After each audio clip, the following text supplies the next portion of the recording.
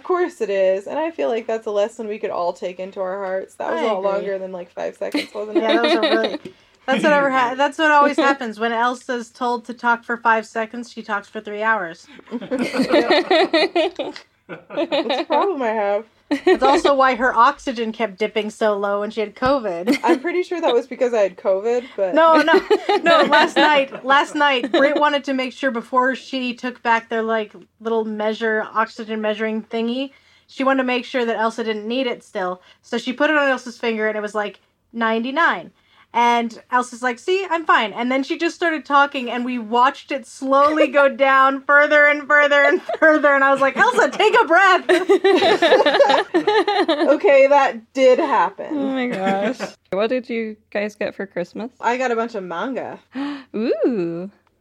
Yeah, nice. I got 2 more of the Berserk, like, omnibus deluxe ones that I've been collecting. And then I got Junji Ito illustrating Frankenstein. And I got a copy of Black Sails, the whole complete series. And then I got a copy of Akira. I got several steelbooks, some with their game or movie in them, and some without. Oh, no. No, that's not how I wanted it, because then I trade out, because I already own the game. Oh, okay. And then I traded out for the steelbook. Yeah. Gotcha. No, it was good. And I got Gravity Rush on PlayStation Vita. And I got a charger for my PS5 controllers. And a new watch band. I don't know if you can see it, but it's purple, and it's really pretty. Cool. Yeah, I like that. Yeah. And I got light up PlayStation symbols, and I got that twice. What? Nice. I got one from my mom and dad and one from JC. Oh my gosh. So I'm going to have one in my room and one at work. Nice. So I always am reminded of my love for PlayStation. So I got Zach a quill writing set. So it has a fancy little feather. And it has different quill tips that he can use. And it came with an ink bottle and a letter opener that's really fancy looking. And some, like, one of those candles that makes wax seals. But it didn't come with a seal for some reason. I didn't realize that when I got it. But that's okay. Weird. He'll get a seal sometime. I know you can get them separately on Amazon because Mom got Lainey a wax seal. Yeah. But she got her the kit before, and so she got her a new seal that's just an L. Oh. So now she has 2 seals. We didn't do a lot this Christmas since our condo was kind of our Christmas. Yeah. But yeah, I got him like a little, like a Lego figure that he can build, like a stormtrooper. And a laser pointer, which I'll probably regret. And some just cheesy spy glasses with like a little camera hidden in them. Sunglasses. And he got me, so I showed you the SNES controller that he got me a while ago. Yeah. And he got me a fancy ice cream scoop that melts the ice cream. Ooh. Yeah. Fancy. Yes.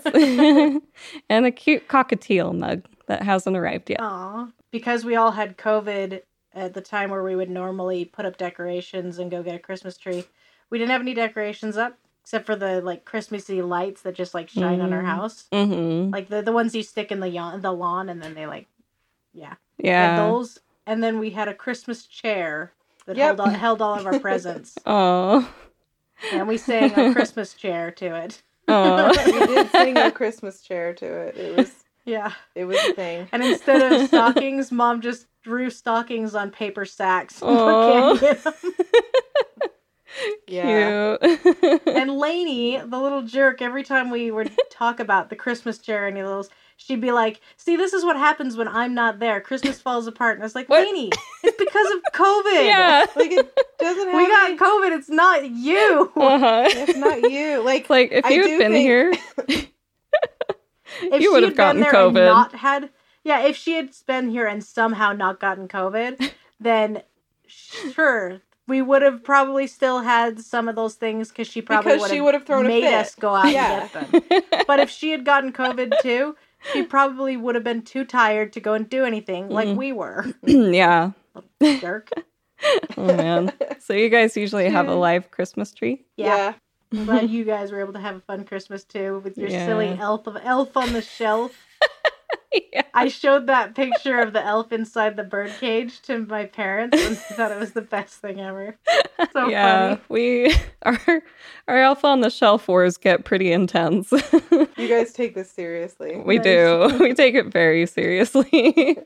I retaliated by putting it in his shower. Yes. Nice. That's how you do it. Yeah. You startle them when they're most vulnerable. Yeah.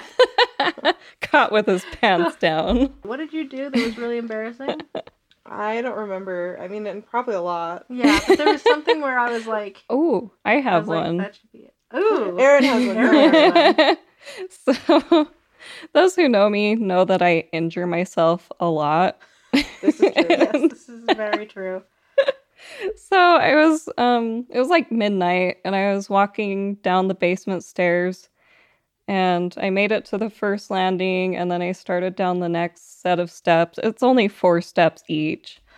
And somehow I slipped and I slid down on my back and my butt was killing me and my back on my right side and like my neck, and I had like quite some fascinating bruising under my forearm, like just purple and yellow, and I was like, I'm not even sure that's embarrassing. I think that's just harrowing. Oh, you poor Erin. Aww. And poor Zach was asleep, so I scared him to death because he just hears and I'm like, ah, or just like, ow, ow. As soon as you said stairs, I was like, no. I know your history with stairs, Erin. Yeah, I have a bad history with stairs. I'm sorry. Nothing got infected this time, so that's good. That's good. That is good.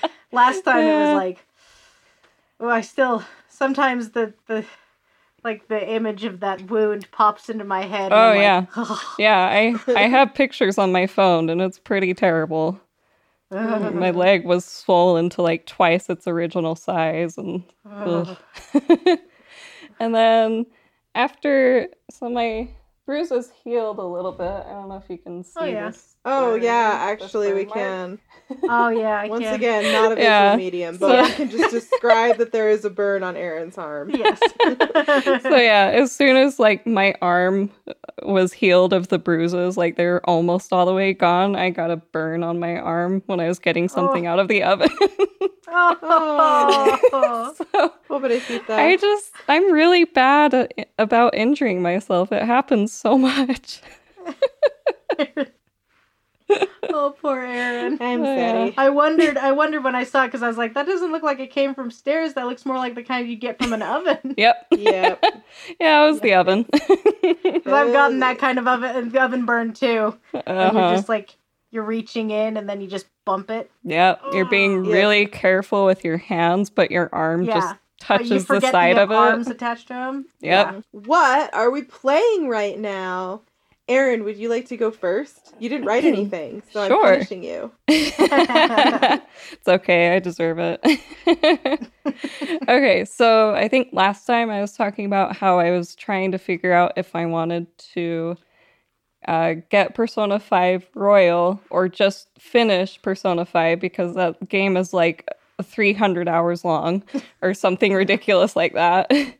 And pretty much my choice was made for me, because shortly after that episode, I saw a trailer for Persona 5 Strikers, which is like a little hack and slash game for Persona 5, which looks super fun. And so I was like, okay, that probably has spoilers, so I'm gonna finish Persona 5. So I have been playing Persona 5 this entire time. And I think I only have like 3 palaces left or something. Oh, wow. So, yeah. You've made some progress. I have. Very cool. I've made a lot of progress. I thought you were going to say, I'll only have about 100 hours left. It's like, that sounds about right. Honestly, I wouldn't be surprised. But yeah. Seriously. So that's all I've been playing right now. So yeah, Well, what about you fun. guys? So, I'll go first since I really just have one game to talk about. I remembered that Bloodborne is my favorite game. Yeah. And as I have been convalescing, I went back to playing Bloodborne. And I love it so much. I love it so much. I mean, I knew I loved it, but, like, my love for Bloodborne is, like, threefold now. And I don't know. There's just so many little things about it that I adore. At one point, my mom asked me what it was about, and I said it's a conflict between people who think that that lots of eyes is good, and people who think that no eyes is good. And yeah. I mean, I also could have described it as a conflict between people who are like old blood scary and people who are like old blood goals. And I like the eyes one. It's confusing, but oddly accurate. Yeah, No context. Yeah. Lots of eyes good or no eyes good. Yeah, I don't know. I just really love Bloodborne so much. I love it so much. I'm having such a good time with it. I'm about to duel Lady Maria. By yourself? It's so fun. Yeah. Holy crap. I want to duel Lady Maria myself. Oof. It's a nice little one-on-one duel, but I will be calling in the cavalry to help me with the Orphans of Cause. So, if you're available. I'm about to fight him myself. Adam and I have been playing through, and I think that's our next boss. So. Cool. Yeah, I would love your guys' help against Orphan of Cause, because I have a feeling that one is going to be rough. Yeah. But I also wrote a pilot episode of a Bloodborne original series. Oh my! So mentally, I'm just in Yarnum right now. Yeah. I want to pretty good. I want to read the crap out of it. I actually think I did a pretty good job. I made what I think was a really good decision to not read what anybody else had thought about doing a Bloodborne TV show, or to not read any other pilots that people have like written or posted online. I decided to not look into that at all. I just wanted to go into it with my, inspiration and my thoughts and feelings about the series. Mm-hmm. And like, I didn't want to worry about what anybody else thought. And I sat down and I wrote this thing, and then I looked some of that stuff up and learned immediately that there actually is a general consensus amongst the Bloodborne fandom that you should never, ever write it the way that I just wrote it. And I was like, screw you, this is great. It's great. It's really good. I'm She's sure. been telling me about it. She's been telling our parents about it, too, and they're even on board. Uh-huh. The mom was like, you should make it less violent. And we were like, the whole game is kind of about blood. I was just flatly like, no. The entire Like, game I don't even remember. is a bloodbath. Yeah, it's about blood. It's like, the name is Bloodborne. Yeah. Like, You're literally I'm gonna make it showered less in the violent. blood of your enemies. And seriously. it nourishes you. You consume it. It's great. Yeah. No, but I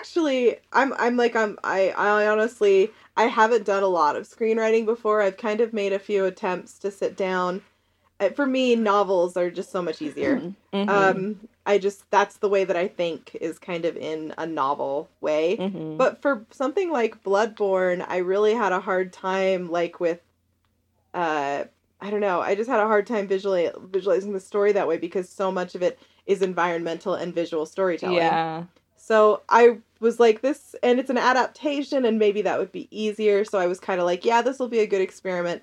I'll learn how to actually screenwrite just basically through the process of doing it. Mm-hmm. And it's like a proper, like, it's, it's 40 minutes, 40 pages, and it's got 3 acts and slug lines, and like, it looks like a script. Nice.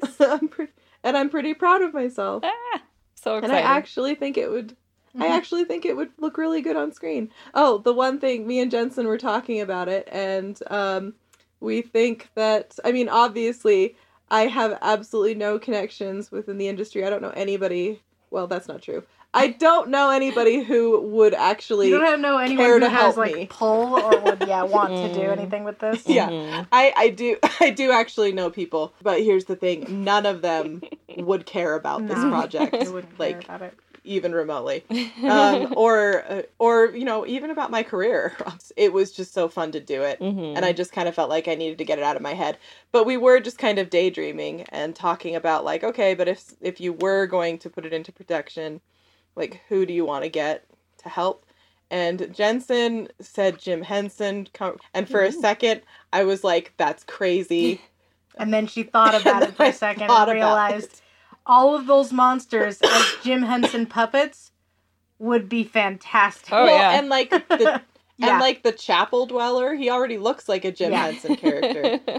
And then like I feel like they would, if you approached it from the idea of like making everything practical and making everything puppets, I just think that would like help bring the world together so much better. Like the little messengers, those should definitely be puppets. Don't do those CGI. Or like the doll. So you hire a voice actress or you hire an actress to voice the doll, and then you build a life-size puppet and you have her do the voice. And then later on down the line, when you have to introduce Lady Maria, it's like, I know you've just been doing voiceover for the last season and a half, but now we need you to actually get in costume and be on screen.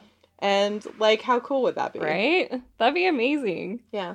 And so Jim I Henson. feel like Mikolash, his dialogue could have been written by Jim Henson. He's just so weird. Yeah, he does actually have sort of Jim Henson-y dialogue. Yeah. A lot of the characters do. We were thinking about the chapel dweller. He sounds like a Jim Henson character. Yeah. Oh, yeah. Like, he doesn't just look like one, he sounds like one. one. And because the show is so violent and is so dark, and there is something really grim dark about Bloodborne, I actually think that for any kind of an adaptation on the screen, it would be very important to emphasize the parts of it that are cute. And like Jim Henson could help you out with that. It would be a nice balance. Yeah. Yeah. It would be, I think it would make it, it would keep it from being too edgy, where like you'd be like, oh, they're just trying too hard. Yeah. Because instead you'd have these like puppets, so it would still feel it still feels kind of warm and homey, but it's like... And they can make scary... They can make scary puppets. We just watched Muppet Christmas Carol last night. Oh, yeah. Yeah, they made some scary puppets. And the Ghost of Future... Ghost of Christmas Future? To come. He is terrifying. For He straight real. up looks like a Bloodborne character. He does. He does, actually. Yeah. He's a shadow of Yharnam. He looks like one of the... He looks like one of the Snatchers. Yeah. Yeah. Oh, man. Like, I don't know. Anyway, we got super excited about this, and then we remembered, oh yeah, we don't know anybody, and we live in our parents' basement. And maybe someday. Someday. Yeah, we'll make it happen. whatever. Yeah. I wrote a good pilot. Yeah. That's where I'm at. Yeah. Well, I've also been playing some Bloodborne. Elsa playing it so much kind of got me back into it, and then she helped me through a couple of the bosses, because I had been trying to get back into it basically the whole time I had COVID, and because I played the Surge while I had COVID, and that was so fun, so I thought I'll just play another Souls-like game. So I went to Bloodborne, and I couldn't beat Father Gascoigne. Couldn't beat him. He's too hard. So I got Elsa to help me, and then she helped me beat him, and now I've been having just a fun time. Nice. So I've been playing that too. Bloodborne is great, you guys. Oh, yeah. My gosh. I love it. It's such a good game. And then I've also been playing some Terraria because I just on a whim, I bought it on my PlayStation Vita. And Terraria is dang fun, you guys. So Aaron, I don't know if you know anything about Terraria. I've explained it to Elsa. It's basically the game that they play in Community. Yeah. Like that Community episode, it's based off of Terraria for sure, like you can tell. And so like it's not as in depth, like I can't convince an NPC villager to marry me. It's very similar in a lot of ways. And have them give you an army of babies. Yeah, I can't get an army of babies, but it's a bit it's really hard. Like, the bosses are really tough, and you have to, like, prepare for a long time. A lot of times, like, the best way to take on a boss is to figure out where they're gonna fight you. Like, you can summon them to fight you in, like, specific areas, but you, like, find an area, and then you set up the battlefield, and then you call the boss, and then you fight them for, like, ever, and it's crazy. It's a wild game, but it's very much like a 2D Minecraft, and I've been playing the crap out of that. And then, of course, obviously, I've been playing Cyberpunk. I've been playing a lot of Cyberpunk. Yeah. Okay, I feel like I need to preface all of this with, I, like many gamers, are very critical of CD Projekt Red and how all of this has gone down. But with respect to Jensen's feelings, because she's really excited about this game still and is actually enjoying it, I am going to shut up and allow her to be a Cyberpunk apologist and just pretend like everything's fine. No, okay. But just as a caveat, we all know everything's not fine. Okay. Yeah, I just want to state really fast. Okay. I have never once said there was a lot of hype about this game. I have never once said that I thought this was going to be the best game ever.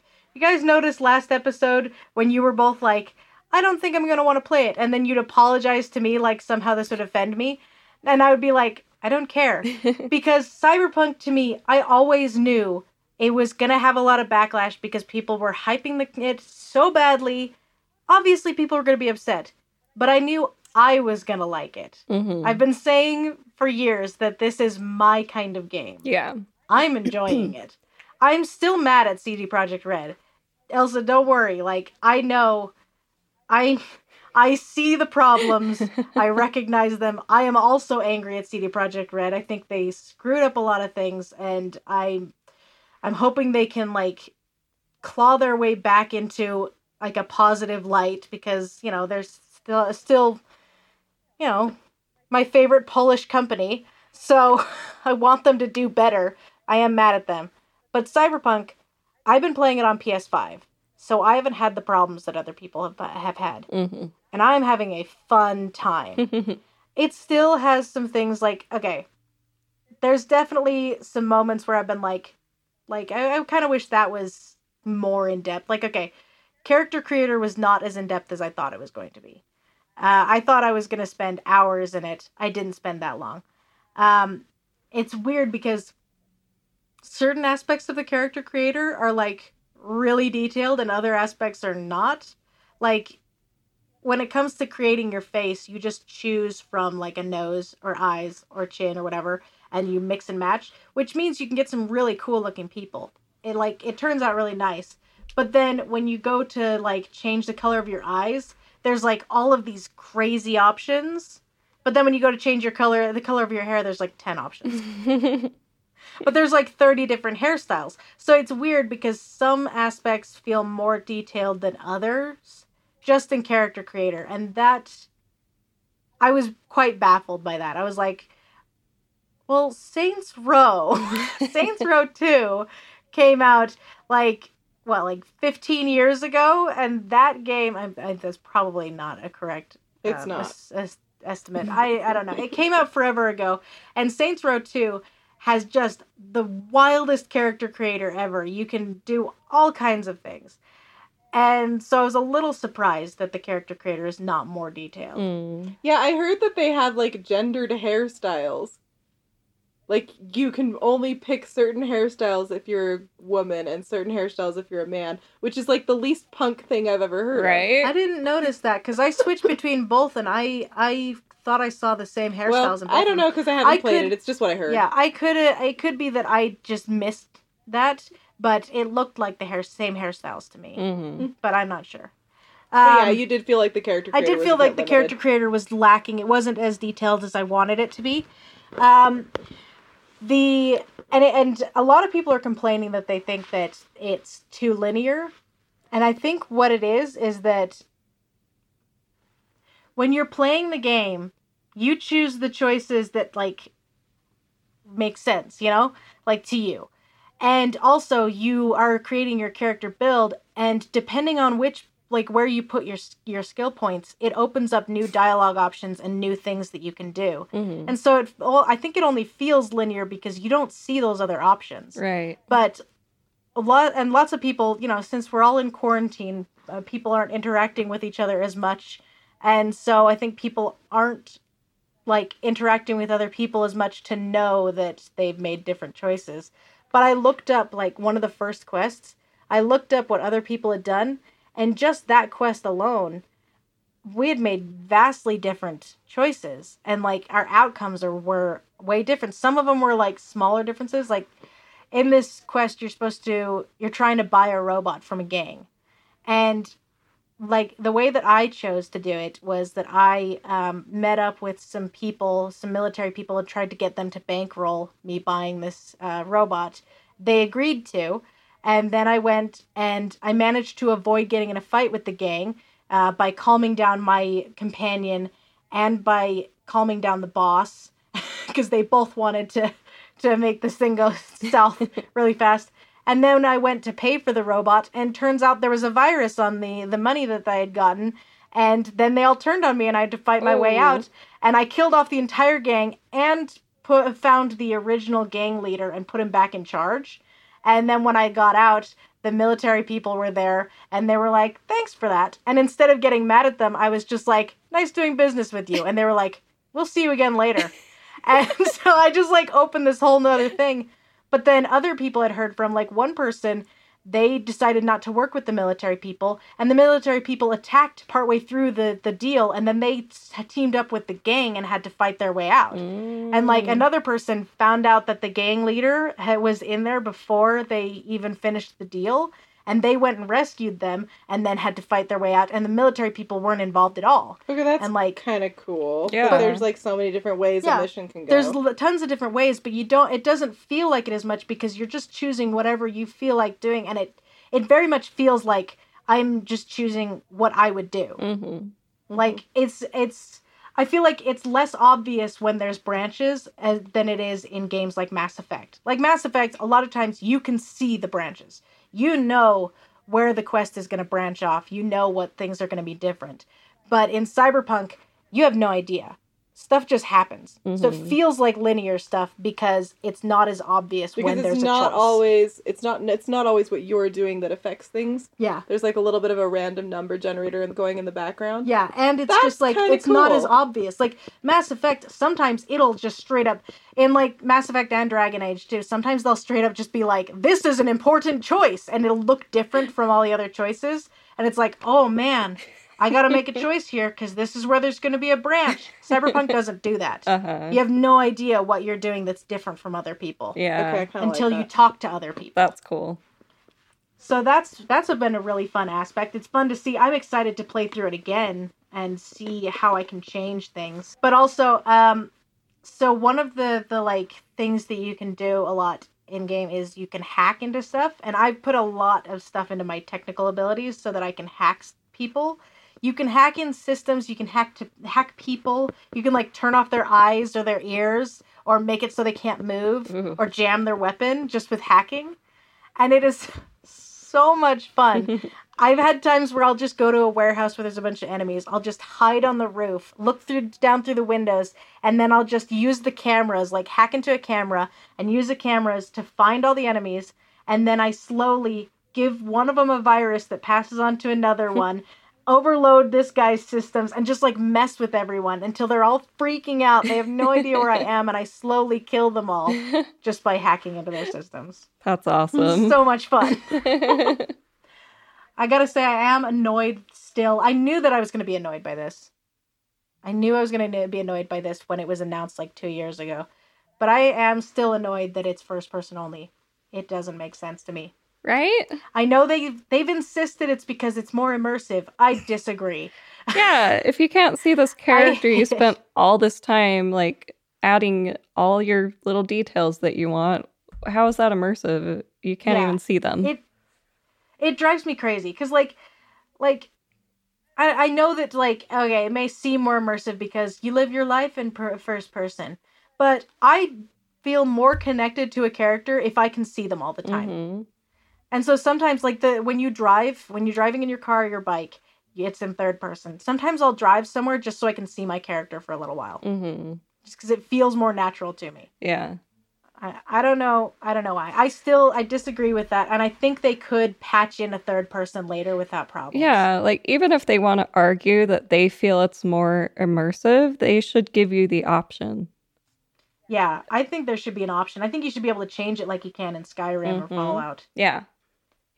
I always play those games in third person. I only ever switch to first person when I have to pick up something or if I'm using a bow. Yeah. So, yeah. I don't know. That still bugs me, and I'm still annoyed about it. But it also bugs me. Aaron, I'm sorry your sensibilities, your poor princess sensibilities might be Oh, right. find this kind of horrifying. That's right. Jensen warned me about this. Aaron, we understand if you need to leave for this part of the discussion and go recline on your fainting couch with a fan. But we hope pearls. you'll stick around because I think it'll be entertaining to hear your reaction. Okay. So, I had heard, Oh, back when they said that it was going to be first person only, they also announced that there would be first person sex scenes. So I found some prostitutes. Oh gosh. I wanted to see if it was going to be like the most awkward thing ever. And it absolutely is. It's the worst. It's so bad. No. I kind of, okay, I'm kind of weird. When there's like prostitutes and the possibility to like have a sex scene in a game, I'll usually seek it out just to see how they did. Just to be like, did the devs pull it off? Do I feel like I actually like is this like an interesting enough experience that I could see wasting time doing this when it doesn't give my character any buffs or anything? In Cyberpunk, absolutely not. It is the most awkward and horrifying thing. It's not the least bit titillating. I was just like, this is really... Like, you were worried about the person who gets off on this. I know. I was like, this is really dumb. And I was like, I don't know. I don't even know. I was just like, finished, went through the scene, went through it again just to be sure. And then I was like, you know what? Yes, I know. I had to, there was a male and a female. I had to find them both. Oh my gosh. And at the end of it, I was just like, I never need to do that again. I'm not even sure I need to romance anyone because I know that scene's eventually going to come up again, and that's a horrifying prospect. Oh my god. Which it makes sense to me that they wouldn't have, that they would, okay, no, I am going to say this, even though it's a horrible pun. It makes sense to me that CD Projekt Red wouldn't nail their sex scene. Because they were also awkward in The Witcher? Because I felt like they were the worst part of Witcher 3. Yes.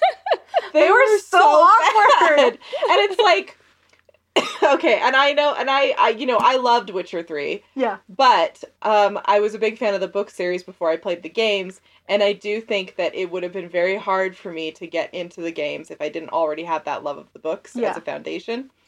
The way that the books treat sex is so nuanced and so interesting, and it really says a lot about the characters and about how they view themselves and about how society views them. It's like actually a really deep part of the themes in Witcher. The video games did not capture that at all. Like the video games kind of ruin it. Yeah. Like it's really, the way that they depict sex in the games is just... That was another one where I was like, I sought it out, and then afterwards was like, never need to do that again. Yeah, so like I am not remotely surprised. Aaron's horrified. I'm not remotely surprised that Cyberpunk continues the grand tradition of CD Projekt Red just not really understanding how to use sex in a game. I know, okay, I'm gonna go back to and probably horrify Aaron some more. There was a shot during it where I could see my own character's feet. Ew. Ah! I mean, I know some people like feet. I do not. And it was awful. Ew. I was like, Ew, why can I see my own feet right now? What's happening? Why is the camera focused on my feet? Oh my gosh. It was awful. Okay, and you It said was so awful. you said one thing to me yesterday that I feel like bears repeating if you still feel this way. What game did sex scenes better? Fable 2. Fable 2 has more entertaining sex scenes than Cyberpunk, for sure, because it fades to black and then you hear people being like, oh goodness, in like the most ridiculous English accent you've ever heard, and it's just hilarious and it just makes me crack up. And one time I gathered like 30 people in Bloodstone just to see if I could get like a big orgy together. What? And it worked and I got an achievement and it was hilarious. What is happening right now? Okay, Aaron's learning a Why? little too much about how I game. Just why? Because I wanted to see if I could, Aaron. Just because I wanted to see if I could. And it worked. It was worth it just to know that it's possible to get about 30 people together in Fable 2. No. Go into an abandoned house and then just have a wild time. Oh my gosh. Yes. we owe Erin a new pearl necklace to clutch. Yes. She's clutched her current pearl necklace so hard she's broken it. I'm sorry, Erin. It's something that I gotta do. If it's an option, I gotta take it at least once. Jensen Just gotta to have see. it. I gotta. And sometimes, like in Fable, it's hilarious enough that I'm like, yes, I see why this was included. I get it. And then other times, it's like it is in Cyberpunk, and I go, you didn't need it. You didn't need it. You didn't need it. You really didn't need it. And I feel sorry for the people who had to animate it, because it's hella awkward. Oh no.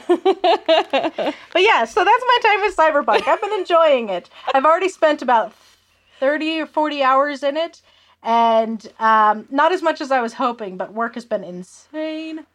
And so, but I'm in the second act, and I've really only explored the first area. There's like 5 other areas of the map that I have to explore. Mm-hmm. I've almost completely explored the first area, but I've been just scouring it, and it's been fun. So yeah, I'm excited. I feel really sad for the people who had to play it on PS4. Yeah. I hope they'd better freaking patch that thing quickly, because like I want other people to be able to enjoy this game like I have. Mm-hmm. You know, it breaks my heart every time I see something about it. How do you feel about the graphics?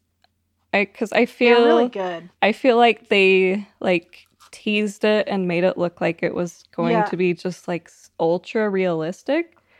But I saw some gameplay, and to be honest, I was kind of. Yeah. I mean, it's video. I can't say I'm disappointed, because I mean, it's their style, but the way they made it look at E3, it made it seem like it'd be hyper realistic. Yeah. I think what it is it looks really good for last generation. Mm-hmm. Yeah. It's not on the level, like, okay, last night when I wanted to show Amir my PS5 and be like, look, it's so cool, I showed him Demon Souls. Yeah, because that's the best example I was gonna that we have for this new generation's graphics. I was going to say, the argument that a lot of people have made that, like, well, Cyberpunk's, of course it's not running on PS4 properly, it's made for PS5. No, it's made for PS4. They announced it 7 years ago or something. Right. Like, they made it for PS4. Yeah. It's ridiculous that it doesn't work on PS4 because it's for that's PS4. what it was made for. But, like, I was actually just going to say, I think that the facial expressions and the animation and the lighting and everything in Demon Souls remake is so much more impressive. Oh, yeah, for sure. No, I think it was made for PS5. Yeah, that's the thing. Demon Souls was made for PS5. And you can tell. It's beautiful. Mm-hmm. It's absolutely stunning. And it runs amazing. Cyberpunk is really good for last generation. Mm-hmm. this is the version that I have on my Except you PS5 can't is play it on the not. last generation. Yeah, you can't play it on last generation. That's the thing. You can play the last generation version on this generation. What a mess. That's ridiculous. But playing it on my PS5, it looks great, but it looks like a tail end PS4 game. Right. Which it technically is supposed to be. But Kind of. it's there. They are going to release the PS5 version next year, and I'll have the free upgrade to that. And I'm betting you anything, Aaron, that the really nice graphics that we've seen is it running on PS5, not PS4. Gotcha. I bet it'll look way better on PS5. Uh-huh. So I think that's why at E3 it looked so much better, and now it's just like pretty good PS4. Right. Like, yeah. Okay. But yeah, no. That makes sense. Don't worry, I'm not going to sit here and try and defend, no, it's this generation. Because no, Demon's Souls is this generation. Cyberpunk was supposed to be last generation. Yeah. Yeah, that's true. Yeah. Well, cool. I'm glad you're enjoying it. Yeah, I'm enjoying it. I also am, I'm definitely Critical. torn about it because I know in my heart of hearts that it has many problems and I'm furious with them, but I'm also having a really fun time playing it. So, yeah. Which is, I feel that's what gaming is all about. So, yeah. Yeah, being furious but having fun. Yeah. So, Aaron, shall we shut down Jensen before she tries to go off on you definitely further need to rant? shut me down before I go off on another rant about on. Cyberpunk. Okay, I will explain how our Game of the Year structure is going to work. So, I kind of took like the sort of giant bomb structure, but I've modified it to be basically unrecognizable and weird, and we're doing our own sort of thing for Game of the Year.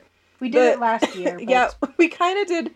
We didn't do exactly this last year. No, we did it. Yeah, we did it a little bit different last year. But what we're doing is, first of all, we're not just going to list games that came out in 2020.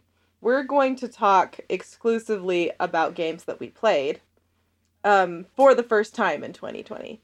For the first time? Because then I got to delete some of them. Oh, yeah, me too. I thought well, it's fine. If you thought it was like a game like that I beat. If you played like a or substantial amount of it and you really feel like you had the experience of that game this year, then keep it on your list. Okay, the way that I was doing it was anything that I beat this year or played for the first time. Okay, that's fine. Yeah. I mean, we can do what we want. That's kind of the whole point, is that we can sort of do it the way we want. So, like, for example, on my list, I left off games like Demon's Souls or Bloodborne because I played those before. I was focusing instead on games that, like, they were 2020 games for me. Does that make sense? Because, like, Bloodborne isn't really a 2020 game for me. I played it before 2020. Demon's Souls isn't really a 2020 game for me. I played it before 2020. Like, these are games that I've played. These are games that came out years ago. But I have a couple of games on my list that also came out years ago that I'm putting on here because I didn't experience them until 2020. So for me, they're a 2020 game. Okay. Gotcha. So that was kind of the way that I was thinking we were going to do it. I'm totally fine with us all having our own personal criteria for what ends up on our lists because who cares? We can do what we want. Okay. And so the first thing that we're going to do is we're just going to really quick go through our top lists. Like just basically taking all the games that we played and just arranging them from the ones we enjoyed the least to the ones we enjoyed the most. Then we're going to take our top 5. First we're going to do the eulogy for our sixth game of the year. We're going to do our eulogy for the one that just didn't make it into the top 5. And then, because I just think that's funny, then for our top 5, we're going to create a combined top 15 list, and we're basically going to argue 3 at a time which order our combined games go in. So I think this is going to be easier to actually just do than to explain. Yeah. So let's just get started with it. Step 1, we list all the games that we played in our Game of the Year order. So I'll start. I played 20 games this year, and in order of game I liked I enjoyed the least to game I enjoyed the most. It goes at number 20, Agony. Number 19, Uncharted. Number 18, Astro's Playroom. Number 17, Among Us. Number 16, Dreams. Number 15, Final Fantasy VII Remake. Number 14, Last of Us Part 2. Number 13, The Last of Us. Number 12, Splatoon 2. Number 11, Little Nightmares. Number 10, Ghost of Tsushima. Number 9, Resident Evil 3. Number 8, Evil Within. Number 7, Resident Evil 2. Number 6, Witcher 3. Number 5, Evil Within 2. Number 4, If Found. Number 3, Carry On. Number 2, Binding of Isaac. And number 1, my number 1 game of the year, to the surprise of absolutely no one, is Hades. And so this is my list. And I was really surprised, actually, going through it and reviewing everything that I played this year, to realize that there wasn't really anything I played this year that I hated. My number 20 game of the year, the last one, the one I enjoyed the least, was Agony, and I still had fun with that. Everything was fun this year. Everything was a good time. This was a very good year for Elsa and video games. Okay, Erin, it is your turn. Yeah, I'm kind of on the same page. Like, I enjoyed all of these, and there are quite a few I didn't include because I didn't play enough that I felt like I really got to experience them.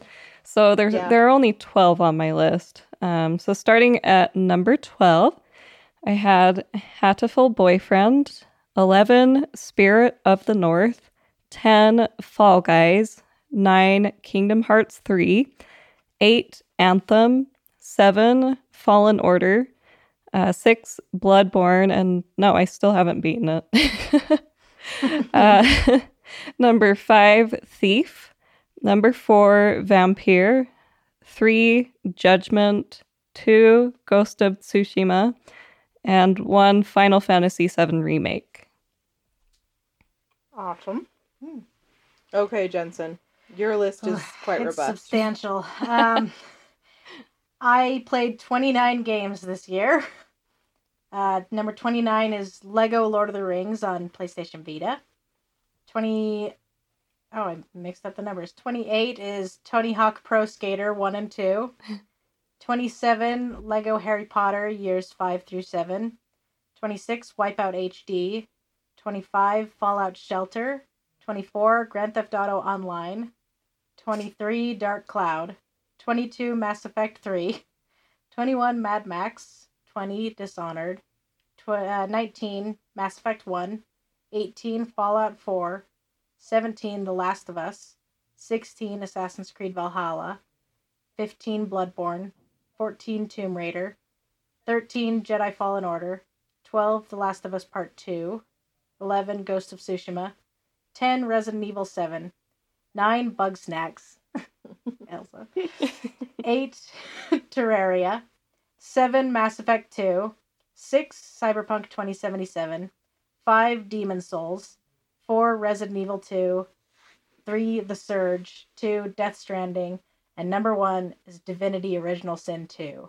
And this list was really hard to rank because I also didn't have any that I didn't enjoy. Mm-hmm. Yeah. I put Lego Lord of the Rings Vita last because the Vita version of that game is so stunted that it's ridiculous. Like, they took out half the game. Mm-hmm.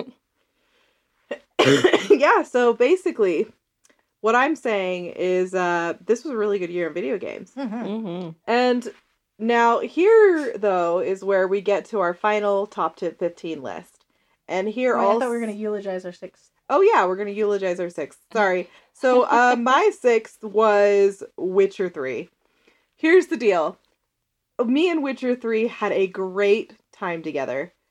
There's so much about it that I love. Like, gold standard of DLC. Just really, really fun characters. I already complained about the sex. And, like, really, that is, like, a lot of the stuff in this game that kind of keep it from being in higher than it is on the list. Is I do feel like there's some stuff that they could have carried over from the books that would have made it a better story and a better experience that they left out. I think that a lot of the stuff that CD Projekt Red just added for themselves is not good. Yeah. Like, in that front. Like, basically everything that I'm like, that wasn't from the books, they just made that up, is something that I feel like doesn't... It's like, you guys, this is why it's not canon. And that's the thing, is that, like, I don't think it's just a case of they changed it, now it's different. Because they, you know, they added... They made some modifications and in their adaptation of the series, they did some things that I thought were really nice, particularly with the aesthetic. But most of what they have, like, modified from the books, I feel like is kind of the worst part. Mm-hmm. So I'm gonna complain about that a little. And, like, the sex is just one example. Yeah. And Witcher 3 was still a really good time, though. Loved it. Mm-hmm. I played so much Gwent.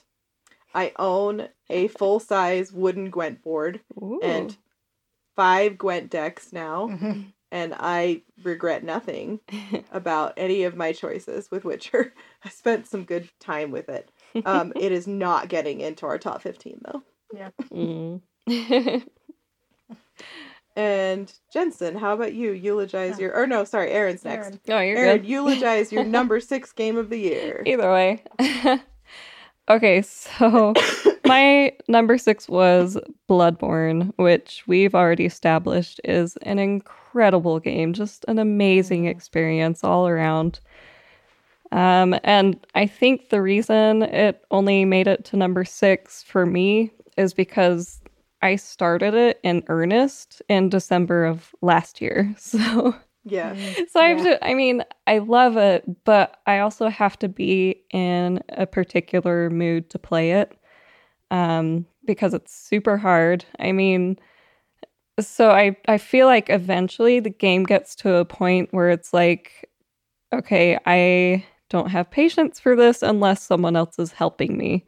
Because I made it for the first few bosses just fine. I was like, sweet, I can do this. And then I got to martyr Logarius on top of... Wait, was it Logarius?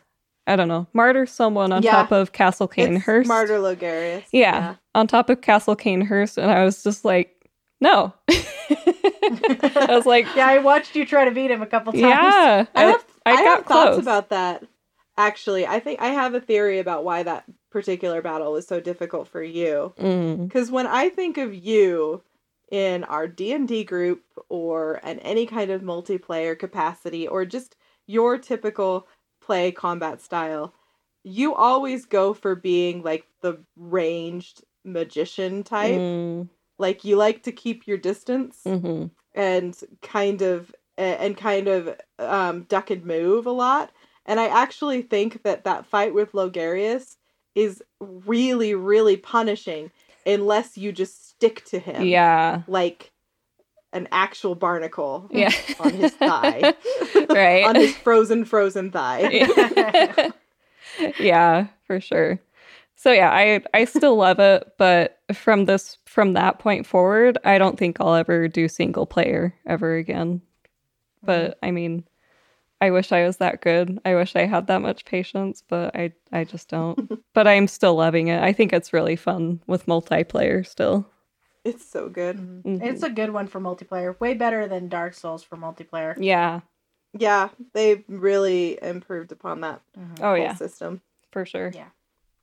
Mm-hmm. Jensen, eulogize your number 6 game of the year. I feel like I almost already did. You kind of already did. Like, is there anything more to say about Cyberpunk? What I want to say about Cyberpunk, the reason why it made it to 6th, is I almost feel like it doesn't deserve to be that high in my list because it does still have a lot of problems. But the reason why I put it at 6 is because I really can tell as I'm playing it that this is my kind of game. Like, I am having a really fun time. I am waiting with bated breath for every update and for when they release the DLC, because I can't wait to just, like, you know, really dig into the game more.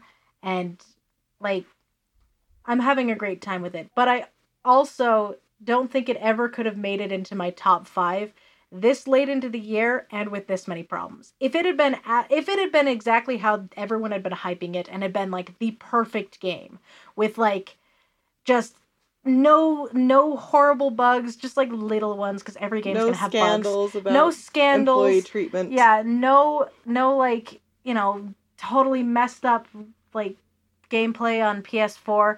If it had just been exactly how everyone wanted it to, it probably still wouldn't have even beaten Divinity on my list. It probably still would have gotten into the top 5, but it wouldn't have gotten past the 1. Like it's just too late in the year for that to possibly be. So I put it at 6, mostly just as a like, because I know that I like it already, and I know I'm gonna only like it more the further I get into the story. But I'm also mad at them. So it's number 6. Okay. And I eulogize it because it's basically dead. Which is what the 6th one symbolizes, right? Yeah. Death. You didn't make it in the top 5, therefore you died. Okay. Now, to kind of better explain, so we've got 2 different ways we can do this. The way that I set it up, I was kind of trying to modify Giant Bomb's style to make it a little nicer. Because now we have these 15 titles, and we're going to go through and we are going to eliminate them one at a time. So we're going to be like, okay, out of these 15 games, what's the worst one? We can do it that way. That's the Giant Bomb style. Or the modified sort of nice way I was thinking we could do it is, so our number 5 games of the year, respectively, are Evil Within 2, Thief, and Demon's Souls. So if we were going to just go about it in a sort of pleasant way, we could say that 15 through 13, those are our numbers, and we just argue about what order they go in. I like that. From there. So do we want to do that, or do we want to just do the Giant Bomb style? No, I like it the way that you've got it, where it's like 15 through 13. We decide the order of these ones. That's fine. We can be nicer. We can be cuddly. We're the princess cast. We're cuddly already. So yeah, we got to go the cuddlier way. Yeah. Okay. So I just made a horrible realization. I didn't wish Elsa a happy birthday. Oh, happy birthday, Elsa. I'm so sorry. That's okay. I don't think I did either. It's fine. I probably never ever would have remembered that it was my birthday a few weeks ago because I have been semi-conscious. We didn't play your birthday games. You didn't choose birthday games. I was semi-conscious and I had COVID. Yeah. Like, it's fine. Do you want to choose birthday games for us to play? I just want to forget about this year. Okay.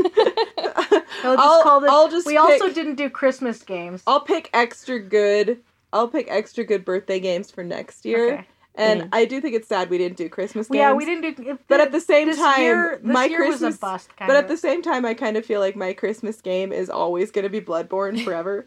Mine is always an Assassin's Creed game because Assassin's Creed is Christmas.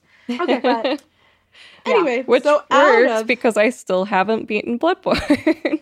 Yeah. So we have to eliminate out of Evil Within 2, Thief or Demon's Souls. What is going to sit at our spot number 15 here? So I immediately want to say Demon's Souls. I will always and forever have a special place for Thief in my heart. But the only reason it got into my list of 2020 games is because I worked on the Platinum. So yeah. I feel like Demon's Souls, even though I haven't played it yet, I've seen it and it looks incredible. Okay, so we're already messing up how Giant Bomb does things, but that's okay. We're not Giant Bomb. We're not Giant Bomb. We're Princess Cast. But here, I'm actually going to propose the order that I think they should go in, and you guys can tell me if you agree or not. Because I'm thinking 15 should be Demon's Souls, 14 should be Thief, and 13 should be Evil Within 2. And this is my reasoning. Jensen's glaring at me. This is my Have reasoning. You seen Demon's Souls? Demon's Souls, but this is my reasoning why. Demon's Souls is an incredible remake. It's also a remake. This is a game that everybody who really cared about this series probably already played or was familiar with earlier. Like, it's cool. But it's so beautiful. It's so beautiful and it's so good. And the way that it was brought forward on PS5 so that it was introduced to an entire new generation of PlayStation users, I think is great. But it's still a game that, like, already came out. and I kind of think it loses points for that. At the same time, though, I kind of think that you could say something similar about Thief, where it's like, this is something where they kind of redid what they'd done before, and we're always going to be Thief apologists because we all loved it. It didn't do as well as it deserves to. It was robbed. It was, yeah. But it is something that kind of already has this history. So I feel like in 2020, that does kind of diminish it a bit. Mm-hmm. And then Evil Within 2, I feel like, is this really interesting, unique experience that is a little bit more modern, that is kind of pointing more towards modern gaming. So that's kind of the order that I would maybe propose. Does that make sense? I grudgingly admit that it does make sense. Yeah, I think that's fair. Okay, so at number 15, Demon Souls. That does hurt because... It does hurt because Demon Souls is so beautiful. That does hold because so fun. I didn't include it. And it is for sure my favorite Soulsborne game. Yeah, well, and I didn't include it on my list because, like I said, I played it before and I felt like it's a remake, so it is different, but it also is... It's a game that's existed before and I've played before. Yeah. So I left it off of my list. But straight up, if I had included it on my list, it probably would have been like number 2 on my personal list. Really and so in that case, it would have been closer to like 1 through 3. But this list is unfair and arbitrary, and that's kind of part of the point. It's an exercise in us just reviewing our own weird feelings. You spelled thief wrong? I know. Let me fix it. Look, I mildly dyslexic. It's okay. I do that literally every time I've ever spelled thief since I was like 8 years old. I've spelled it E-I, and then I go, oh, that's wrong, and I go back and go I-E. Okay. Every time. To be fair, probably the only reason I could spell it correctly at such a young age is because I played the Thief games. Yeah. Mm-hmm. But I remember one time in Link's Awakening, if you steal from the shop, then your name gets changed to Thief. But it's all caps. And one time I started the game and I was like, I'm gonna steal from the store, okay, guy? I'm not gonna spend that much on a stupid bow and arrow. So I went into the game knowing I was gonna steal stuff, so I named myself Thief. Nice. But I spelled it wrong. So they still changed my name. Okay. For this, let's try to actually kind of more do it the Jane Bond way for the next couple of rounds. And that now we're going to go to Aaron. And Aaron, give us an offering for number 12. What do you think should be eliminated at number 12 out of If Found, Vampire, or Resident Evil 2? Oh, gosh. Oh, boy. Okay. Resident Evil 2 for number 12 because it's a remake. Only because it's a remake. But it's so good. It is a very good remake. If Found at number 11 and Vampire at number 10 because I'm biased.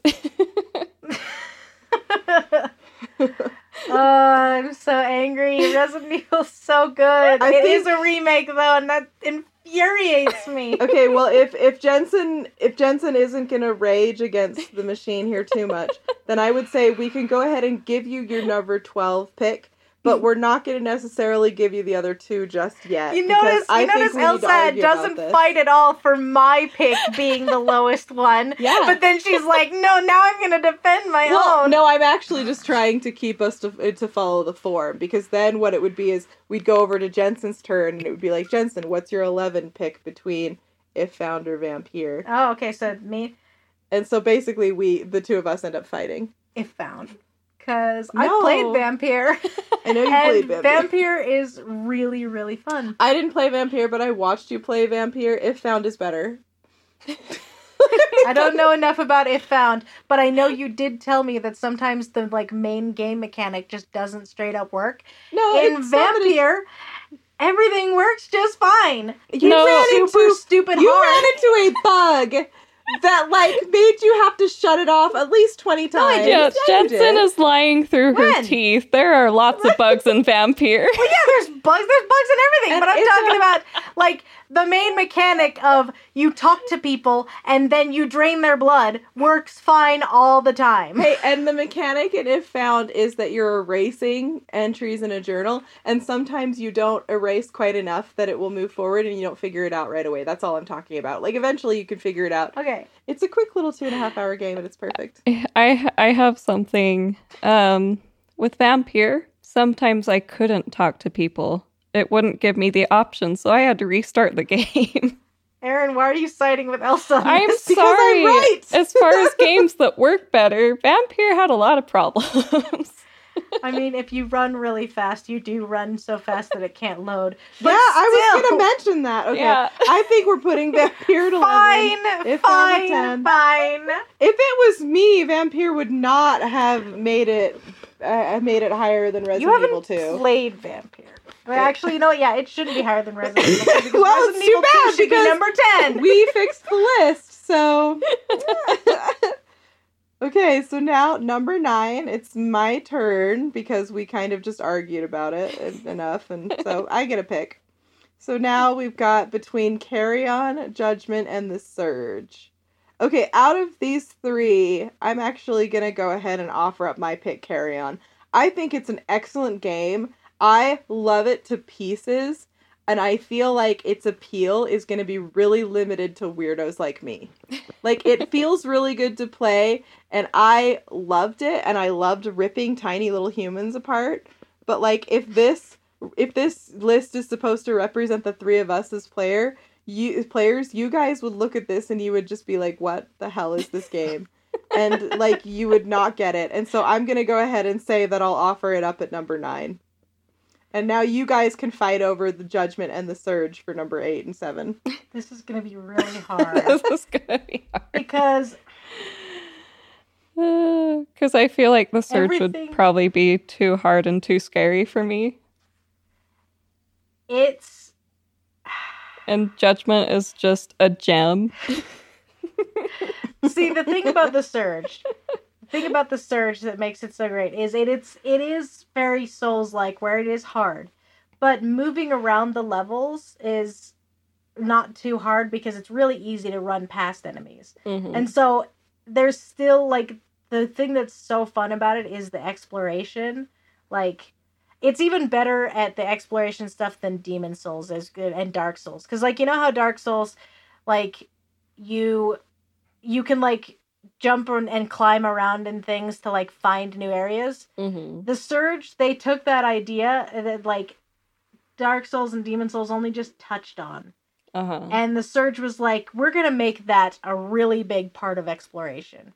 So there's, like, so much about stuff that where you can, like, run and jump onto something and find this whole other route. And it's, like, so twisty. The map is so fun. And it's just fun to, like, pick it apart. But it is very hard because the enemies... The environment changes with the story, and so you start out with, like, all these weak enemies around, and you eventually get to the point where you have no trouble beating them, but then you'll go and you'll get further in the story, and when you come back, those enemies have been killed because there's some security guards have come by and cleared out those enemies, and now it's replaced with security guards, and they're really hard, and that happens, so the environments change as you get further in, so it is a very hard game. And the bosses are way harder than any Dark Souls boss I've ever fought. Yeah. So, I agree. And I know that it does have its problems. And on PS5, it's super buggy. I had to turn off the what's it called? What's the thing that J.J. Abrams loves? The lens flare? Yeah. I Ray had tracing? to turn down it's lens flare. I had to turn Oh. down lens flare because on PS5, if you have the lens flare too high up, it turns your screen blue. Oh. So it does have its problems. I don't know much about Judgment. I know it's the same people who did Yakuza, right? I know that they make really fun games. I also know that Yakuza's environment is kind of boring. I mean, that's fair. it's Yakuza's fun definitely is in... pretty small. Yeah. I feel like those games, their main fun is in the story and the characters, and the environment is just like meh. The environment is meh, but the side quests are bonkers and super fun and ridiculous. Yeah. So I feel like that makes up for it. Yeah, everything you told me about Judgment, everything I've seen, it seems like it is just, it's like good, clean fun, you know? Yeah. It's just funny and entertaining. And although the environment can't hold a candle to the Surge. And it has a great mystery story. It's just a really fun mystery and pretty dark. But you know what? I will leave this one to you. I'm going to offer up the Surge as number 8 because although I loved it to pieces, I know that it does have some problems, and I think if we were to just compare the Surge and Judgment like totally objectively without our experiences with it, I think Judgment is probably a better game. But I still think the Surge is better. But yeah. I think for me personally, I think that the Surge is more of my game. But I think objectively, I think the Judgment is a better game. I think the word you're searching for is accessible. Yeah. Yeah. Judgment's more accessible. I think more people would enjoy Judgment. The bar to entry for Surge is a lot higher. Yeah. Once you get there, it's a better experience. Yeah. But Judgment is this thing where it's like you can go in and you can just have a really good time. Yeah. So I'm going to put the Surge at 8 and Judgment at 7. Okay. Cool beans. And then Erin's not going to fight that because... Yeah.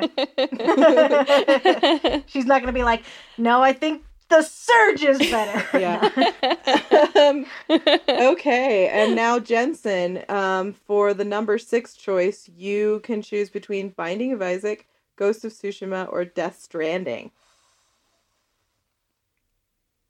I think... I'm sorry, Elsa. I've got to choose Binding of Isaac because it's... How do I explain this? I'm biased because it's a extremely short game and you basically just play the game over and over and over again. And you're hoping for different outcomes. And that's not your favorite. And that's not my favorite. Yeah, I'm actually not going to fight you too much on this because as much as I loved my time with Binding of Isaac, it's kind of similar to my last comment about Judgment versus the Surge. I do think that there is a bar to accessibility there. And I love Binding of Isaac, but I don't expect anyone else to feel the same way. Yeah, so I get it. Scares me. Yeah, it's kind of a what the heck game for me. Yeah. It's one that I know is on Vita, and I've occasionally looked at it and gone, "Do I want to get it?" And I'm like, I don't know. I don't know if I like it enough. If I was going to argue for it. Especially over these other 2 games, I would say that Ghost of Tsushima and Death Stranding kind of represent opposite ends of the scale when it comes to games that were made for people to love. Yeah. Like, Ghost of Tsushima is just this wonderful, beautiful, epic, sweeping story. Like, it is a lot of people's game of the year, and I get why. Mm-hmm. It's a great experience going in. There's just very little about it to, like, needle you or offend you or confuse you. Yeah. And then you've got Death Stranding on the other side of it that actively tries to do all of that and is this, like, honestly, really, really personal thing. And I would say that Binding of Isaac, I mean, as far as those 2 classifications of a game goes, Binding of Isaac is definitely personal and offensive and uncomfortable. And it does all of that. If I was going to argue for it, I would say that depending on what you value, if we think that accessibility is really important, or if we think it's important to occasionally, or not even occasionally, but to try and go out of our way to reward these games that are personal, that are made to kind of be singular, and aren't necessarily trying to appeal to a large audience, but are just trying to be something unique and special, then I would say that Binding of Isaac, I think, does it better than Death Stranding because it is so perfect. Mm-hmm. It's so well balanced. It's so in tune with you as the player. and with how you're feeling and how you're compelled to go forward in a way that I don't think it does it with much simpler mechanics and with a much smaller platform, and it's so addictive, and I think that's so impressive. Yeah. So that's the argument that I would make for Binding of Isaac, but like I already said, I'm not going to try to fight for it too hard here, because I get that you guys would both hate this game, that most people would hate this game, and I don't think they're wrong.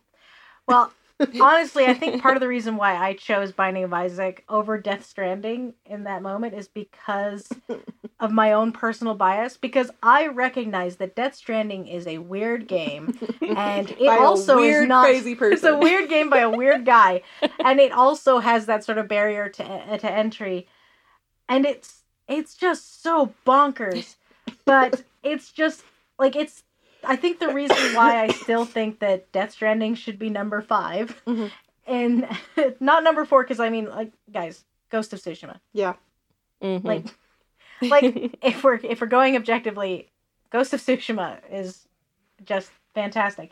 But Death Stranding, it's that kind of game where it sneaks up on you. You'd never realize that you have so much fun in it because it seems so weird. And it's just, and you started out and the movie scenes are so baffling that you're just like, what is even happening? And it almost makes you angry because you have no idea what's going on. But next thing you know, you've been playing it for like 100 hours and you're just obsessed with it. And all of the ringtones on your phone are suddenly sound effects from the game. Like, that is where I'm at. By the end of it, I was obsessed with Death Stranding. And I just don't feel like I would have that kind of a thing with Binding of Isaac. I feel like it's the kind of game where I would fire it up occasionally and I would mess around in it a little while, and then I would turn it off and go play something else. Yeah. Whereas Death Stranding, it was almost like Divinity, where I found that I was barely blinking because I just didn't want to look away from the screen. Okay, so we're decided. But I also think that it is really weird and it has that barrier to entry, so that's why I think it should be number 5. Okay. So what do you think, Aaron? What's Aaron's thoughts on this? Because it's actually your pick. I agree. It's pick. I agree. I think your logic is sound. You think my logic is sound? Yeah. Okay. So Death Stranding number 5 and Ghost of Tsushima number 4. Yeah. That sounds good to me. Because Ghost of Tsushima is amazing. It's just so beautiful. Yeah. And yeah. It's also, what's nice about it is it's beautiful. Death Stranding is also beautiful. Ghost of Tsushima has a coherent story.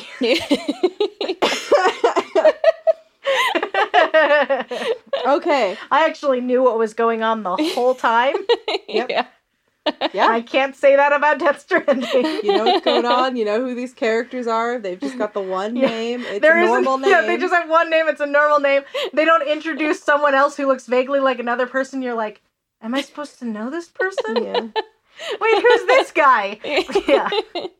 And they're not constantly bugging you about the weather. Yeah. Yeah.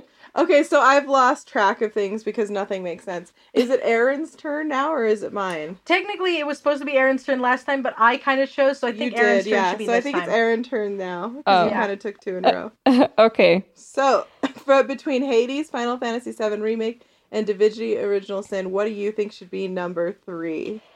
I'm going to be fair, and Final Fantasy VII was a remake, so I think that gets number 3. If it's a rule for one of them, it's a rule for all of them. I agree, and you gotta be fair. Yep. I agree, but I mean, I'm gonna go ahead and be controversial here, and I'm gonna say that even if it wasn't, I still think it would be number 3 here. What? Elsa has offended Aaron. I have. I'm sorry. No, I really loved Final Fantasy VII Remake. It was some of the funnest time I had playing video games this year. But I do feel like there's some things in it that kind of hold it back from being all that it could have been. And most of that stuff just has to do with the pacing story-wise that kind of came from them chopping up the story and, you know, basically making the Midgard part so much more bloated than it was in the first game. but you still kind of feel it. And especially when I was replaying it, I kind of felt that fatigue towards the end where it was like, I can tell that they're trying to turn this into a climactic finale when it's just not. It's a transition into the next part of the story, and you can sort of feel that. Yeah. So that's the one thing I would say. That's fair. But it was like so fun otherwise, and it made me like turn-based combat because it changed it into being not turn-based. And I just thought it was beautiful and the characters were fun. And anyway, do you have anything to say? It was your game that you picked. No, I agree with you about the ending, even though I loved it with all of my heart. But yeah, I think what they did with the characters and the combat was just breathtaking. So yeah, if it weren't a remake, I would still argue for number one, but I'll concede. Okay. I can live with that. That's fair. And as far as the other two games, I have no experience with either of them. Okay, so now it's just going to come down to me and Jensen arguing. Yeah, pretty much. Really well, actually, though, maybe the fact that you don't have experience with either of them makes you a better person to first offer your opinion. Because you've heard us talk about both of them. So what's your impression of these two games? Yeah, let's do this. So far as you remember us talking about them. This seems like a really good idea. This is the one where I Aaron didn't blink for a full month, and now my eyes have like been permanently damaged because I couldn't blink. And this is the game. And this is the game that I described as basically the perfect video game. Yeah. Oh gosh. Okay. I feel like the other reason this is really hard. So not only have I not played either of them, but they are two completely different games from each other. They're very different. I feel like I would get some amount of enjoyment out of both of them, but I cannot say for sure if I would finish either one of them. That's fair. I feel like I would really like them, but until I play them, I don't want to be the one for this. It's stressful. Should we maybe what we should do is we should each give an impassioned speech to Aaron about why we think ours is better, and then Aaron compares those and acts as judge. What do you think? I think that if you'd caught me on a day when I was in a worse mood, I might be like, no, that's not fair. We're not doing it that way.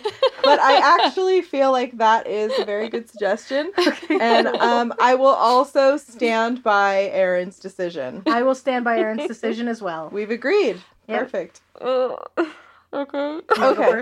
I'll go first. I will go first.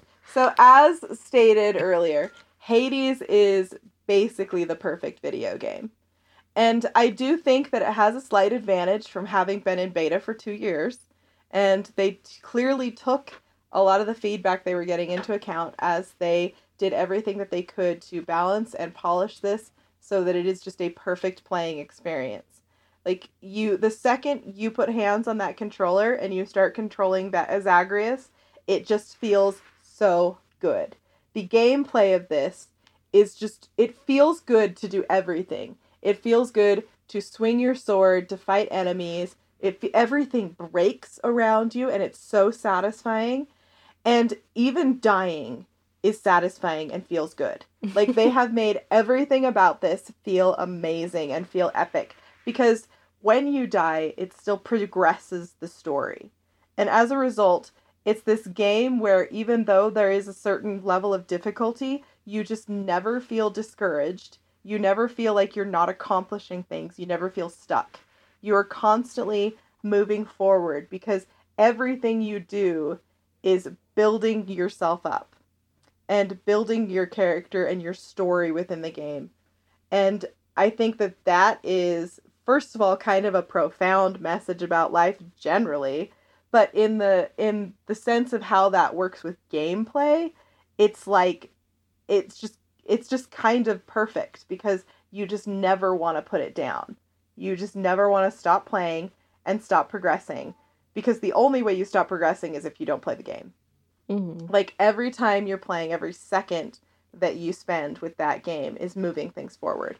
And what you're moving forward is a really, really great storyline. And you're also unlocking all of these weapons and these new builds. And, like, I could just go on about the artwork and the characters. And, oh my gosh, Erin, the music in this game. It's so good. They wrote songs. And they're like, good songs. They performed them in concert. It was amazing. And the design for the Greek god characters, it's just like, oh my gosh, the voice work. Like, there is nothing about this game that is a problem. It's all really impressive on its own. But, like, all together, it just makes for this incredible experience. I am going to say the one negative thing that I have to say about this game. And that is that at a certain point, which for me was about 120 hours, I checked on the Switch. At about 120 hours, I figured out that, like, I had kind of uncovered what there was in the game. And I was just like, oh, I'm still digging here, I'm still searching here for more, but I've run out of content. And then I was sad. Like, the only reason that this game ever made me feel anything remotely negative the entire time I was playing it was that there just wasn't enough of it. and there was so much. There was so much. Like, it's a full experience. It's a full-on meal. It's great. And just all the little side quests and the little characters. I've mentioned the characters a few times and I haven't gotten into the specifics, but it's because there's literally this whole pantheon. Like, every single character deserves a beautiful, like, essay on why they're the greatest, and there's 40 of them. So that's Hades. It's basically the perfect video game. I'm a little bit freaked out right now because just about everything you described can also apply to Divinity. I don't think these games are as different as we think, you guys. They might not be. Because, like, okay, honestly, it also spent a couple years in beta, and so they took all of the suggestions and just used it to make the game better. It also has fantastic characters, amazing story. You get to know people and, like, you learn more about them depending on, like, there's all kinds of choices you can make that opens up different things in the game. And things like, there's the ability to talk to animals.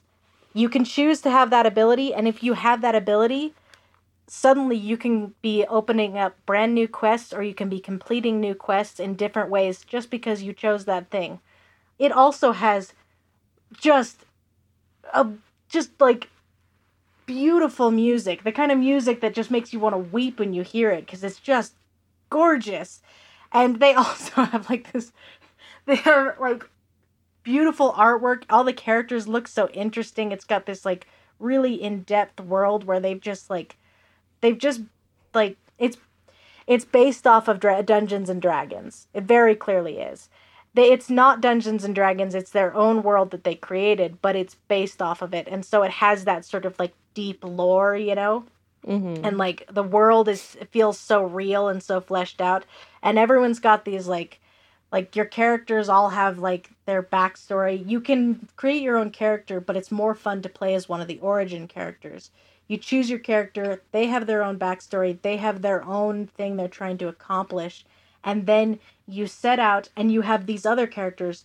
But the origin characters at the start of the game, they're all with you. You play with them through the whole tutorial level, which is this entire island that's huge. And it took me like 12 hours to get through the tutorial. By the end of it, you choose who you want to come with you, and then only those ones, you can only choose a couple of them, only those ones come with you through the rest of the game. So if you go through and you choose some other origin characters to come with you as your companions, you have all these other side quests that have opened up to you, and all these different interactions that have opened up to you because of the people you chose to take with you. You can also choose to take none of them and go by yourself. And it's like your tablet is ringing. I don't know how my tablet's ringing because it doesn't have a SIM card.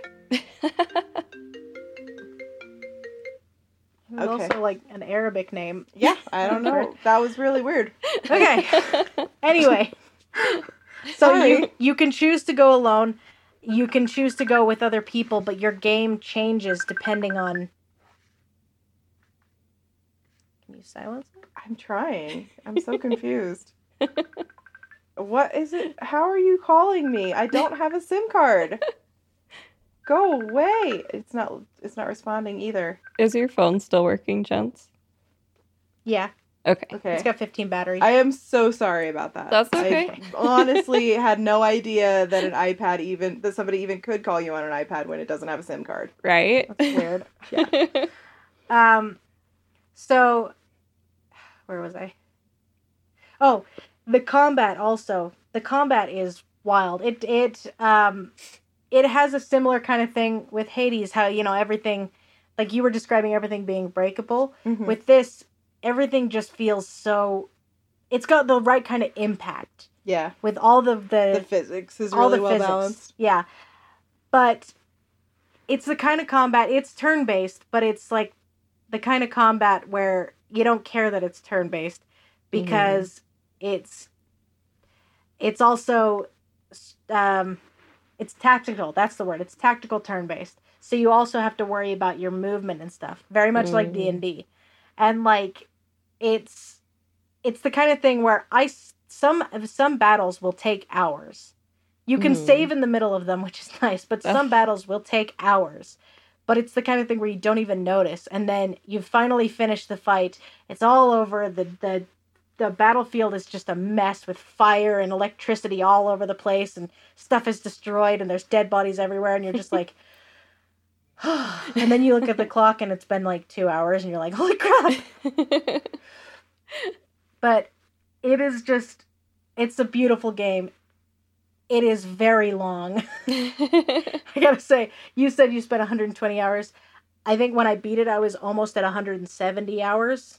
These are both really long games. And I also similarly had that feeling of like, well, isn't there more? Yeah. Like the reason I beat it was because I looked around and saw there was nothing else I could do. Yeah. And I was like, well, I guess I'll go finish the game now. But I will say I also have one negative that I gotta say, and mine is that there are moments where it bafflingly doesn't give you a choice for things that you wish it had. Like with that little girl you can rescue and her little skeleton kitty is there, and you can't tell the little skeleton kitty where you took the little girl. What? I'm still angry about that. Yeah. And then after you rescue the little girl and break the curse on her, she's like, I'm going to go find my cat. And you can't tell the little girl where her cat is. So mad. Yeah, but the heck? Otherwise, it's a beautiful game. It's got tons of choices. Just a wealth of choices. All kinds of things that will make the story different depending on how you play it each time. There's so much that you can do in the game and so much to learn from it. But yeah, you probably wouldn't finish either of our games because they're both really long. Oh, gosh. I'm sorry. I feel like I made it harder by realizing that these games are actually really similar. Well, yeah.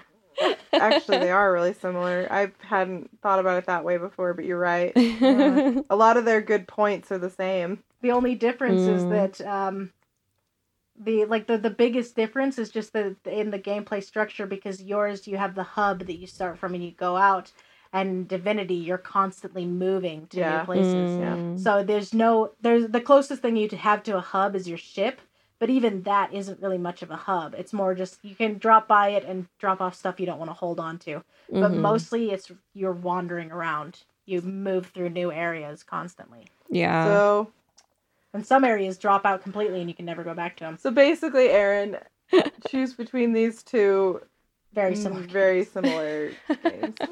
I'm sorry. Can we just tie them? Tied for first, and second place is Demon Souls. Actually, I I was joking, but no, that's a great idea. Let's do that. Let's do that. Demon Souls at number 2, and then Hades and Divinity Original Sin tied for 1. Because we can do what we want. But then the one thing that does cause problems with is Demon Souls is a remake. Oh, and it was number 15 already. Yeah. True. Yeah.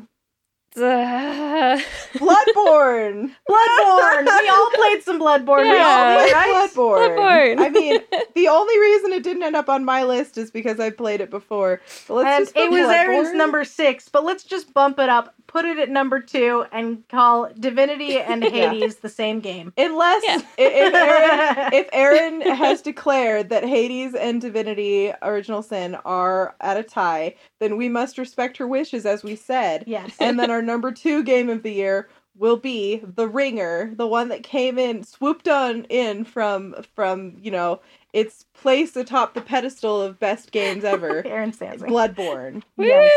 Woo! Bloodborne That's came our of list. nowhere to shoot into number 2. Yeah, because it can do that. It's that powerful a game. Oh, yeah. I Yay. love this. Happily ever after, like a princess movie. Yay! Yep, that's what we call the Deus Ex Machina. And in the case of Bloodborne, the Deus in particular is probably some kind of huge monstrosity that is indifferent to you. And looks a bit like a Jim Henson creation. And you should not drink its blood, or maybe you should, depending on who you ask. It depends on if you want more eyes or no eyes. Yeah. All right, so that's our list. Yay! Woo! Game of the We did year! it! Oh, yeah. I think we crushed that. Yeah, Oh, yeah. I think that was pretty great. That was Game of the Year, you guys. And what are we planning on playing next? I'll go first because I, right now, feel like I could just play Bloodborne forever and be happy. So I have no plans on what else I'm going to play because I'm just stuck in Bloodborne. I support that. Yeah. Mhm. Aaron, how about you? Well, if Persona 5 takes as long as I think it will, that should take us into February when Persona 5 Strikers will be released, which I am planning on getting. And I Perfect. might get it for the Switch just so I can take it on the road with me. I don't know. I haven't Ooh. decided, but I think that'd be fun.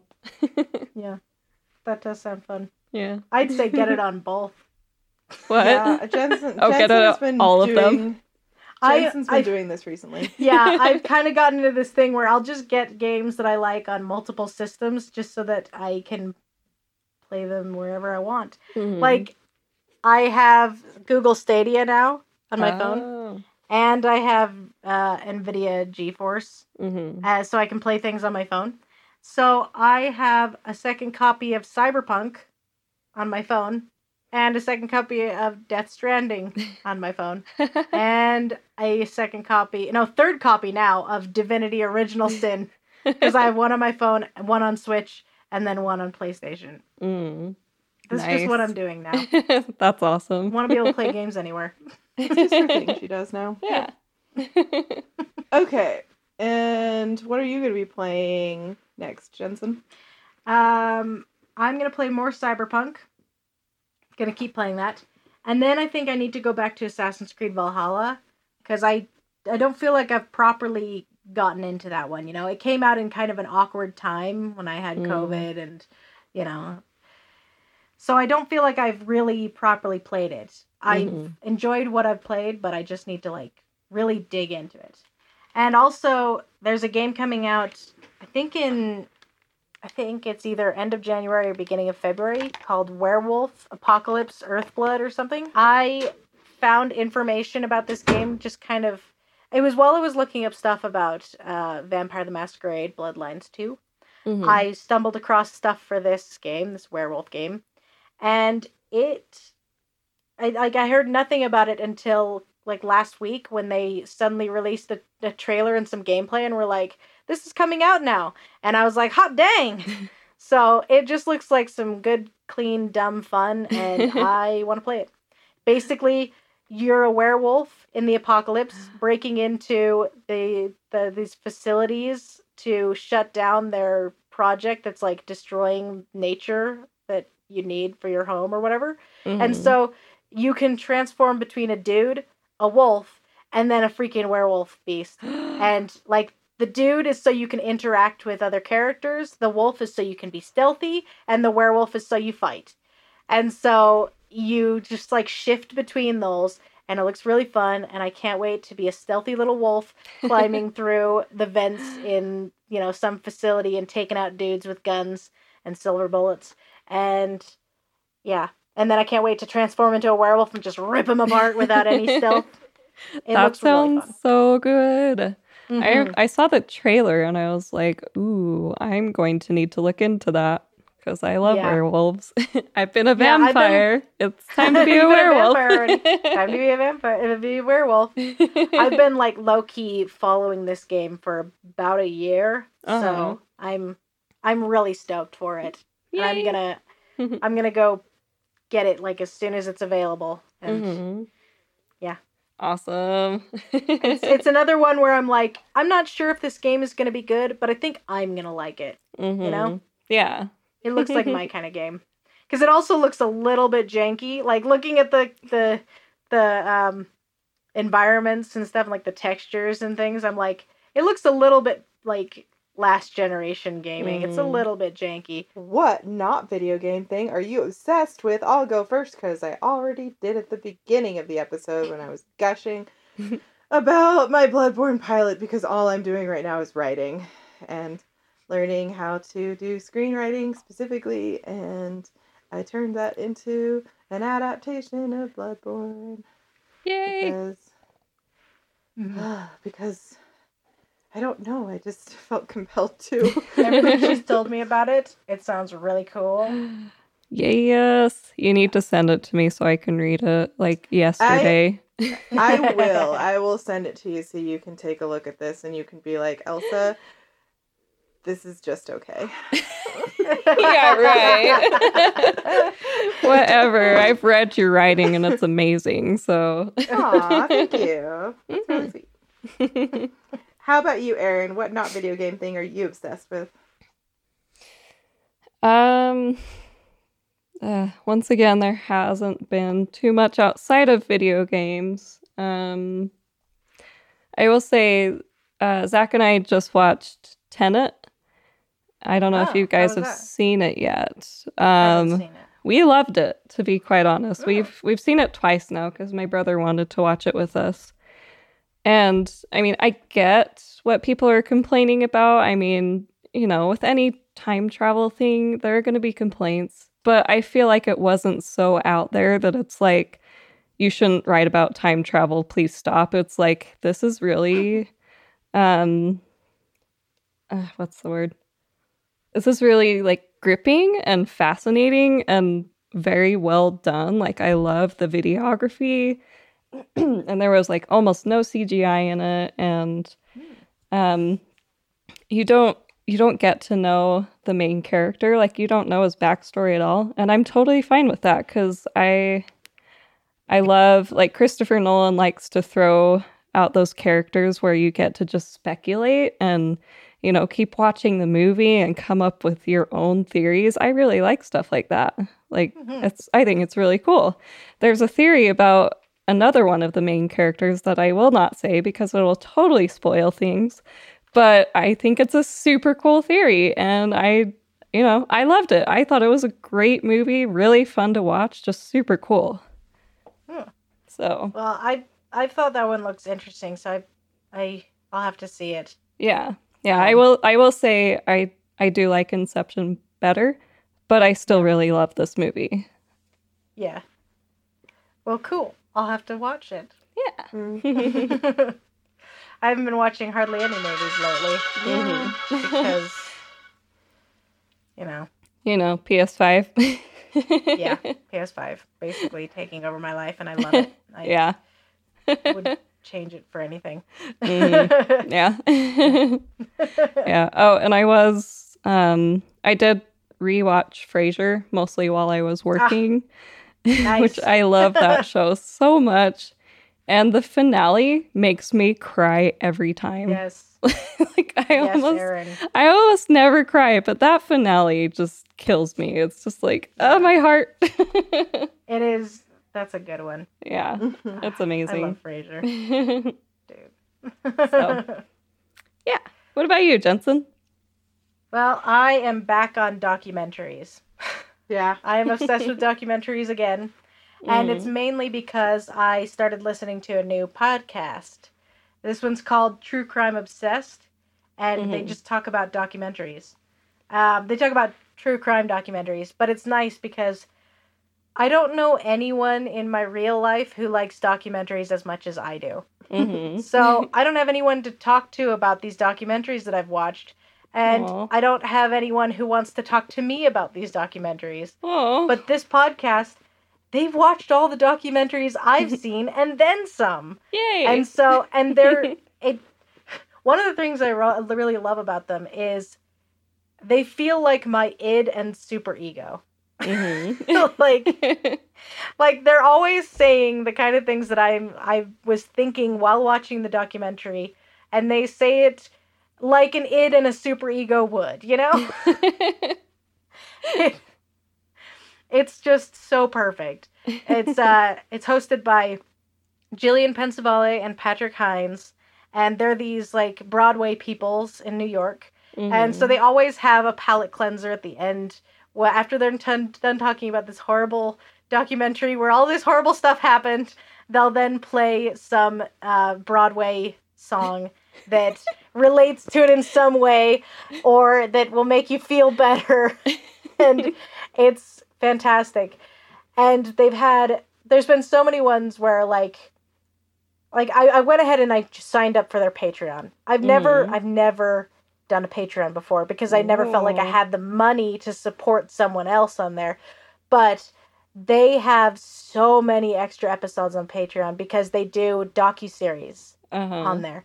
They started doing it forever ago, and then I think they just got to the point where there's too many docuseries now, so they've got hundreds of episodes on their Patreon. And I was like, you know what? I want to listen to those so badly. I've watched a lot of docuseries, and I want to hear about them. And so I listened to their thing on like The Vow and on the disappearance of Madeleine McCann. And what's fun is that I felt like there were things about those documentaries that made me furious, but I couldn't quite articulate them. And then I hear Jillian just like scream about some dumb thing someone did, and I'm like, yes, that is exactly why I felt confused about this documentary. It's fantastic. And Jillian just yells a lot and gets angry, and it makes me so happy. And then Patrick just laughs his head off and has the screechiest, most ridiculous laugh. And I've been listening to them nonstop for like the last week and a half. And I'm actually having to watch documentaries to catch up because I've listened to almost all the episodes that they've talked about documentaries I've already seen. But I've got this whole library of documentaries that I'm being recommended. It's fantastic. And I can finally hear about Tiger King without actually seeing it because I am not interested in watching it. I know there's too much animal cruelty in it. Yeah. But I can hear them rip it apart. All right. So it's nice. Yay. I'm having a great time. Very nice. We're so glad. Yeah. All right. I think that is going to do it. We did it, guys. We survived 2020. Oh my gosh. Woo! I feel like you're jinxing us because we still got like a week. Well, okay. Yeah. By the time this comes out, hopefully we will have survived 2020. We're not posting it if one of us dies. Okay. No, we will. We'll just cut this part out. Yeah. In memoriam. In memoriam, yeah. I mean, we're not going to not post the episode. We spent all this time recording it. Okay, I guess. I keep knocking on wood. I feel so jinxed right now. Erin, do you want to take us out? Sure. Thank you. Let's see. You're really good at it. Yeah. Oh, thanks. You're the best. Well, your princess isn't in this episode, but I think she's over COVID, so maybe she'll be in the next one. Stick around. So cute. Aww. You're so precious. I kind of hate myself for that one. Stick around. Stick around. I always imagine you saying it like Sailor Moon. Yep.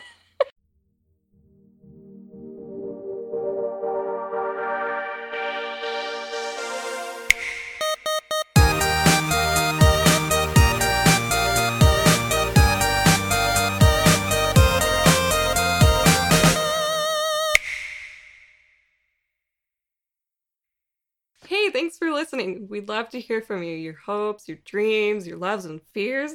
Message us at Princess in Pod on Instagram and Twitter, or check out our YouTube channel, Princess in Another Video. You can also email us at princessinanotherpodcast@gmail.com, and we'd love to hear from you. Take good care of your gamer hearts and souls.